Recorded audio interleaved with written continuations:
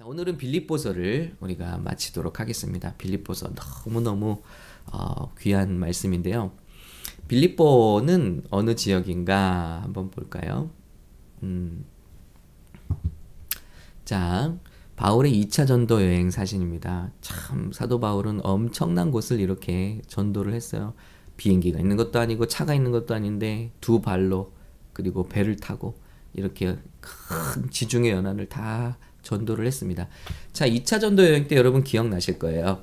바울은 바로 이 지역, 지금 커서가 보이시죠? 예, 이 지역이 아시아 지역이잖아요. 몇 번이나 말씀드렸습니다. 우리가 사는 데가 아시아인데 왜 여기를 아시아라고 할까?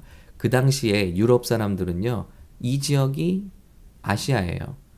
그들이 발견한 유일한 아시아입니다. 아시아라는 말은 아수라는 말에서 나왔다고 그랬죠. 그래서 그 동쪽이란 뜻입니다. 유럽이란 말은 에레브라는 말에서 나왔다고 그랬어요. 그래서 서쪽이란 뜻입니다. 그래서 동서예요, 결국 동서. 네, 이 사도 바울은 원래 아시아 지역의 복음을 전할 계획을 가지고 있었어요. 그래서 만약에 인류 역사상 복음이 아시아 지역을 먼저 왔다면 모든 문명이 아시아 쪽에서 더 먼저 피었을 거예요. 그런데 바로 이 지역에서 성령께서 환상 가운데 그 마게도니아, 이 땅이 마게도니아 땅이잖아요. 유럽의 관문 마게도니아. 그런데 이 마게도니아 사람들이 건너와서 우리를 도와달라 하는 그런 환상을 보게 되죠. 간절히 그렇게 요청하는. 그래서 사도 바울이 마게도니아 땅으로 건너갑니다. 건너가서 첫 번째 복음을 전한 곳이 빌립보라는 곳이에요. 근데 여러분 이 빌립보에 있었던 일 기억하시죠? 이렇게 복음을 전하면 빌립보에서 하나님의 말씀을 이제 자기는 아시아로 가기 원했는데 하나님의 말씀을 따라서 복음을 전하면 좋은 일이 있어야 되잖아요. 우리 생각으로는, 기대로는.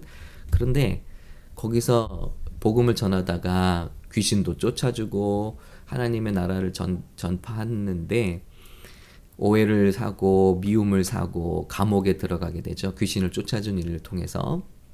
그래서 그 유명한 바울과 실라가 감옥에서 찬양하는 장면이 나옵니다. 저라면 하나님이 저는 이렇게 복음을 전할게요. 그런데 하나님이 너 이쪽에 가서 복음을 전해라. 근데 가면 적어도 하나님의 뜻대로 가는 거면 거기 뭐 플랜카드도 붙어 있고 주의 종 오셨네, 뭐 환영합니다, 뭐 이런 거 있고요. 그리고 말씀 전하면 사람들 뭐 다 쓰러지고 그리고 예수님 믿고 영접하고 나오고 하나님의 뜻이니까 하나님이 보내셨으니까 이런 걸 우리가 기대하게 되잖아요, 인간적으로. 그런데 반대예요, 정반대. 하나님의 뜻으로 난 안 간다고 했는데 유럽으로 가라고 해서 갔는데 거기서 하나님의 선한 일, 나쁜 일 한 것도 아니에요. 선한 일 했는데 돌아오는 거는 감옥과 채찍과 고문과 아픔이죠. 그런데 사도 바울은 거기서 감사하고 찬양을 하더라는 거예요. 기도하고 찬양, 착고에 묶인 상태로 온 죄수들이 듣고, 그리고 한밤중에 그 찬양을 들을 때 지진이 일어나면서 옥문이 흔들리고 온 죄수들이 풀어지는 기적이 나타난 곳이 바로 이곳입니다. 그래서 여러분 자기를 때렸던 죄수들이 달려와서 무릎 꿇고 회개하죠. 그리고 그들에게 그 유명한 말씀, 주 예수를 믿으라 그럼 너와 내 집이 구원을 얻을 것이다 하는 말씀과 함께 간수의 집에로 초청을 받아서 융숭한 치유와 대접을 받고, 그리고 그 가족을 다 침례를 주죠. 그래서 구원받는 백성이 거기서 생겨나고요. 그리고 교회가 세워진 거예요. 바로 그 교회가 빌립보 교회입니다. 그런데 이 빌립보 교회가 왜 여기서 칭찬을 받냐면요.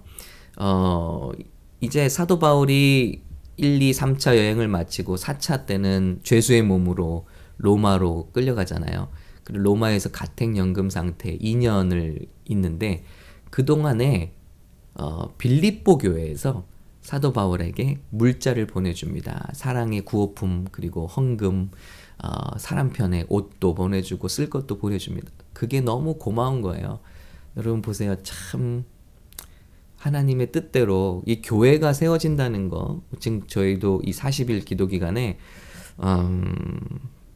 두 교회를 개척하는 것을 꿈꾸고 기도하고 있어요. 저희 교회가 이번 6월에 6년 차로 들어갑니다. 개척 6년 차인데요. 이번에 하나님께서 축복해 주셔서 두 교회 개척을 한국의 홍대 쪽에 청년교회, 홍대 샘물교회, 홍대 샘물교회, 그리고 저희 미국에서 우리 한 전도사님을 준비시켜서 하나님께서 다민족 교회를 개척하는 두 교회 개척을 앞두고 있습니다. 너무 감사한 일이죠. 이게 보통 일이 아니에요. 하나님의 섭리 가운데 되어야 되는 거고, 그럴 때 하나님께서는 동역자들을 만나게 해주시고, 하나님의 섭리 가운데 참 어려웠는데 그때 세워진 교회가 바울이 궁핍하고 힘들 때 또 힘을 주는 교회가 되더라는 거죠. 여러분, 지금 우리 세워지는 교회들이 다 이런 교회들, 형제자매들 교회들이 되어서 함께 힘을 합쳐서 세계에 복음을 전하는 그런 동역자 교회가 되시기를 예수님의 이름으로 축원합니다. 우리 한국에 청년교회가 세워지면 우리 교회의 청년들과 함께 연합해서 할 수 있는 일이 많을 거예요. 온라인 플랫폼이 됐으니까 영어를 통해서 또 할 수 있는 일들도 많고, 또 한국의 섬에 전도를 하러 갈 수도 있고, 아무튼 너무나 할 수 있는 일들이 많을 거예요. 한국 청년들의 열정이 또 미국 청년들을 깨울 것이고, 네, 그런 날이 오기를 바랍니다. 자, 이런 빌립보서 얘는요 가장 반복되는 키워드가 있어요. 물론 빌립보 성도들에게 감사하는 내용과 함께 바로 기쁨입니다. 기뻐하라, 기뻐하라. 지금 가택연금 옥중서신이잖아요. 그런데 아이러니하게 옥중서신에 빌립보서에 기쁨이라는 단어가 계속 반복되고 있어요. 여러분, 저와 여러분은 이 선진국에 살면서도, 한국 손꼽히는 나라들에 살면서도 행복지수는 엉망이거든요. 감사도 나오지 않고. 그런데 이 빌립보 감옥에서 찬양을 한 바울의 믿음은 무엇냐? 그리고 이 옥중서신을 쓰면서 그 안에 흘러 넘치는 기쁨의 근원은 무엇이냐? 이것을 잘 보여주는 저는 서신이라고 생각합니다. 자, 그래서 오늘 다른 관점도 있지만 그 관점으로 한번 빌립보서를 살펴볼게요. 이 안에 넘치는 사도 바울의 기쁨의 이유가 뭐냐? 우리도 알기 원합니다.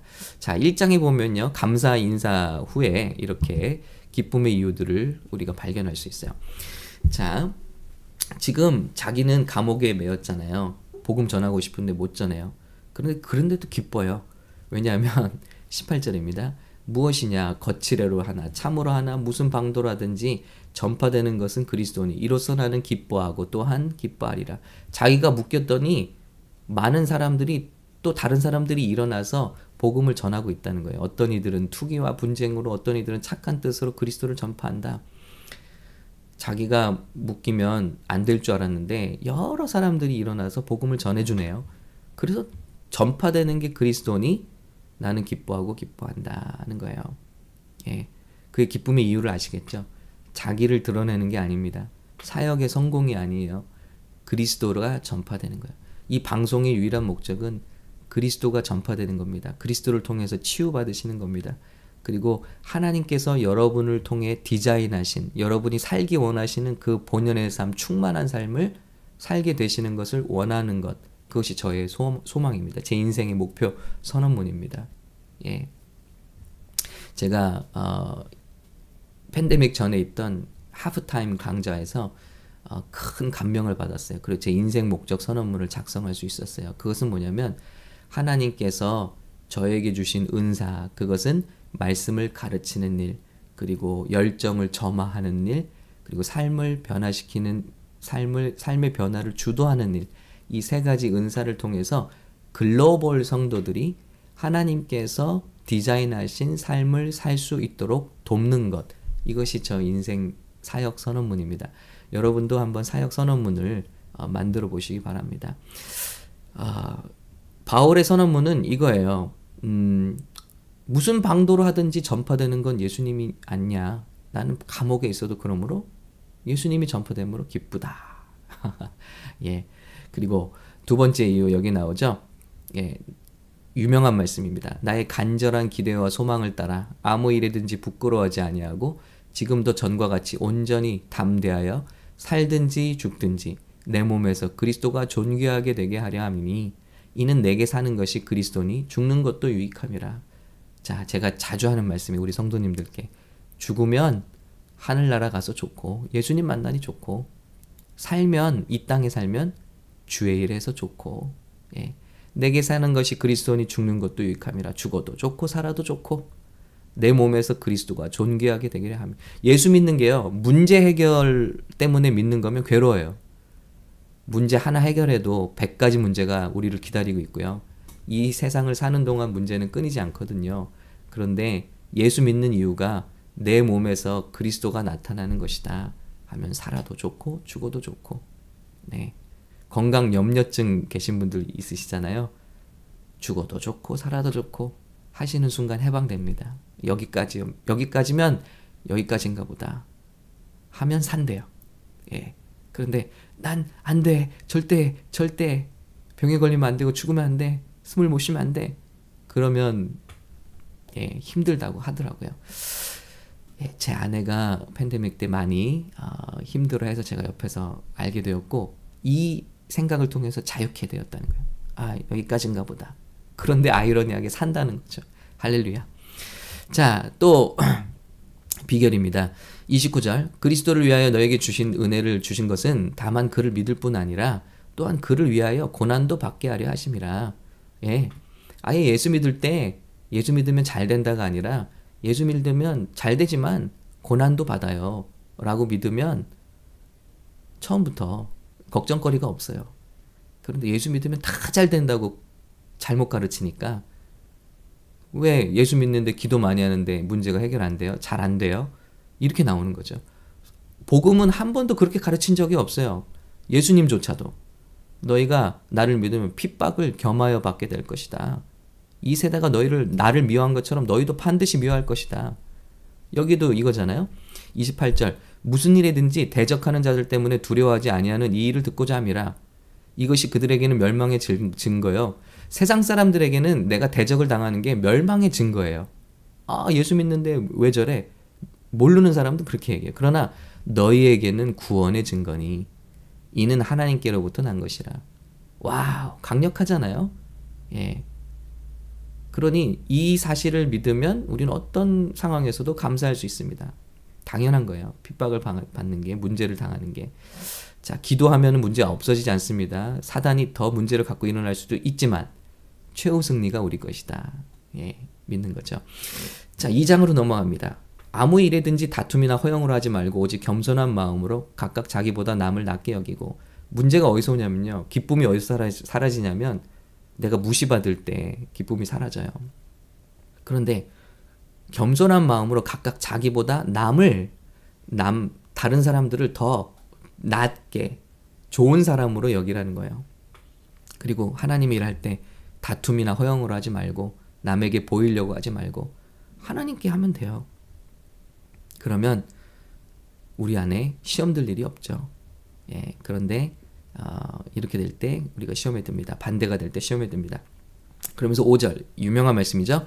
너희 안에 이 마음을 품으라 곧 그리스도 예수의 마음이니 그는 근본 하나님의 본체시나 하나님과 동등됨을 취할 것으로 여기지 아니하시고 오히려 자기를 비워 종의 형체를 가지사 사람들과 같이 되셨고 사람의 모양으로 나타나사 자기를 낮추시고 죽기까지 복종하셨으니 곧 십자가에 죽으심이라.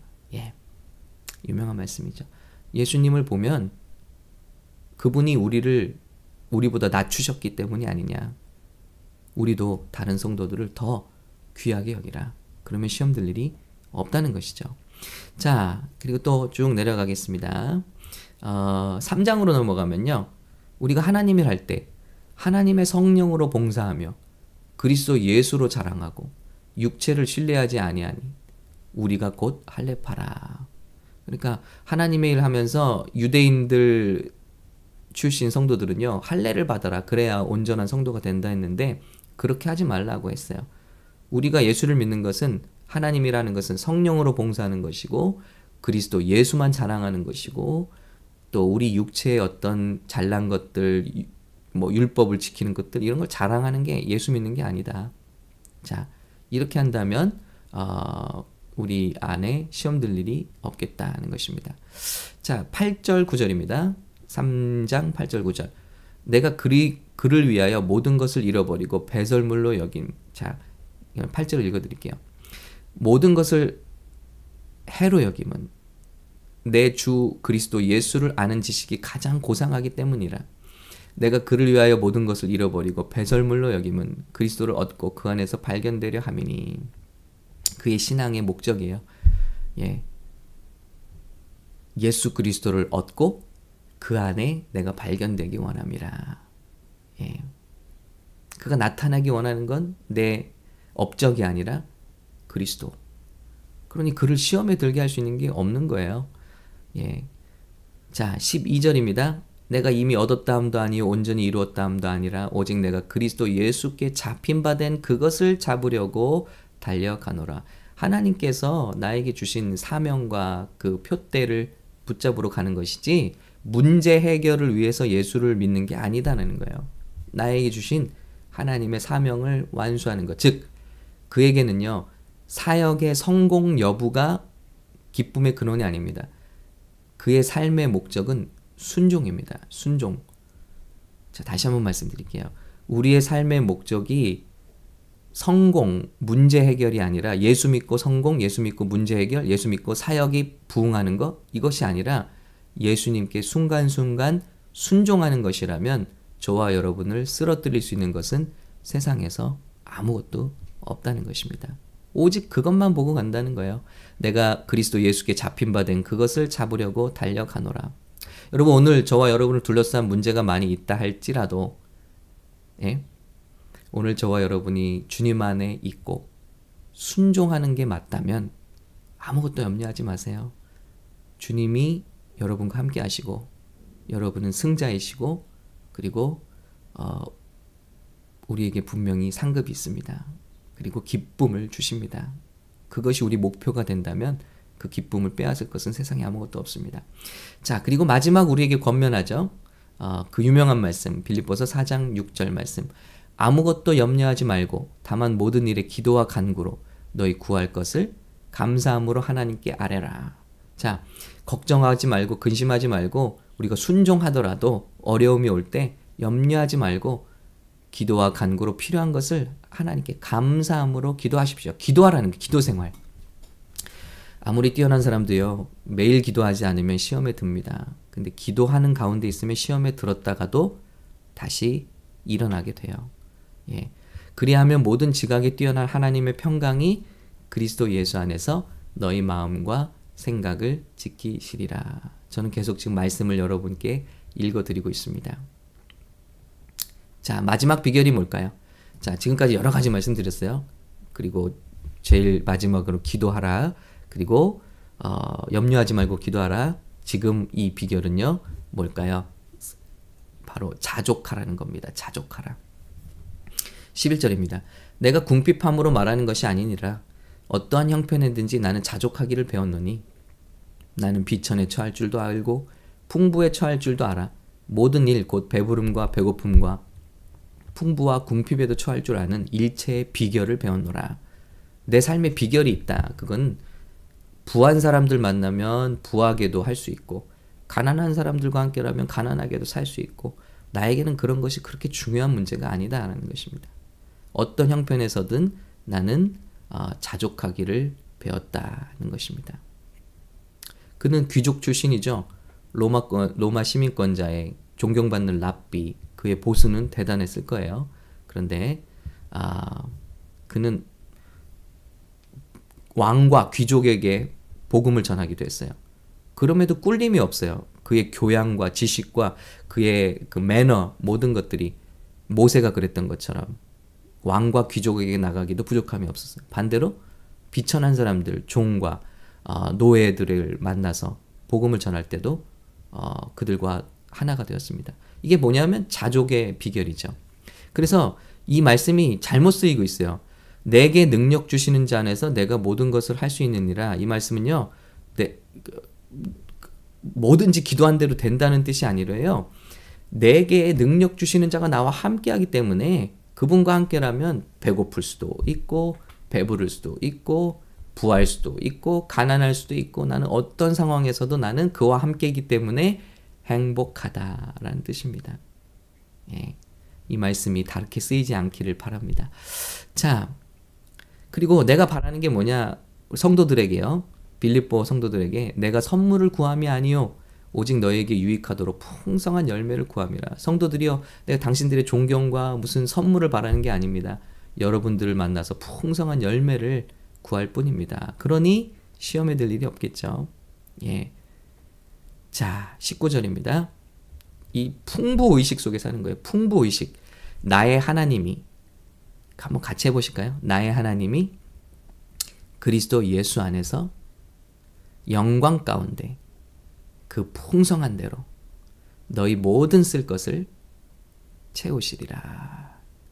여러분, 풍부의식 속에 거하는 거죠. 나는 지금 감옥 속에 있어서 구호 물품을 가지고 살지만 나는 거지가 아니에요. 나는 풍성한 의식 속에서 사는 거예요. 오늘 풍성함 속에 있으면서도 절박한 거지 마인드를 가지고 사는 분들 얼마나 많아요. 예. 그런데 조금 없어도, 세상 보기에 조금 부족해도 나누고, 나는 풍족하다, 나에겐 있을 것이 다 있다, 여러분 저 부자예요, 예, 이렇게 말할 수 있는, 예수 그리스도 안에서 풍성해요. 부족한 게 없어요. 말할 수 있는 그런 풍성의식이 바울에 가득했다는 것입니다. 여러분, 사도 바울의 비결을 아시겠죠? 기쁨의 비결을 아시겠죠? 축원합니다. 이런 은혜와 믿음과 이 풍성한 그 생각이 여러분 안에 가득하시기를. 그래서 정말 불행한 이 시대, 많은 사람들이 많은 것을 갖고도 불행하다고 말하는 시대, 예수님을 갖고도, 구원을 얻고도 불행하다, 힘들다라고 말하는 시대. 한국에 마음 아픈 표현이 있어요. 헬조선, 헬조선, 지옥 같은 조선이라고 하는 거죠. 여러분, 그 말이 됩니까? 세상에서 손꼽히는 경제국가에 우러러보는 나라, 지금 우리 미국에 사는 우리들도 한국에 사는 분들 때론 부러울 때가 있어요. 그런데 헬조선이라니요, 우리 말로 우리를 깎아내리거나 하나님 주신 은혜를 이렇게 폄하할 때가 있어요. 우리는 정말 하나님의 존귀하심을 입은, 하나님의 축복받은 백성들입니다. 이 믿음으로 오늘도 승리하시고 주님 오시는 날까지 시험에 들지 않고 일어나시고 승리하게 되시기를, 그 기쁨이, 바울 안에 있던 기쁨이 저와 여러분 안에 충만히 살아계시기를 예수님의 이름으로 축복합니다. 우리 함께 기도할게요. 잠깐 축복할게요.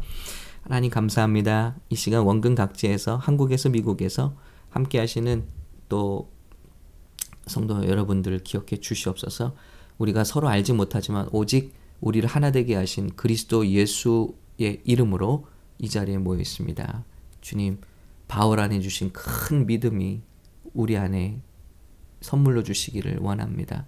이것을 사모하오니 하나님, 그 믿음 가운데 평강을 회복하고 누리고 그리고 빼앗기지 않는 우리 귀한 성도님들 되게 하여 주시옵소서. 감사드리며 예수님의 이름으로 기도합니다. 아멘.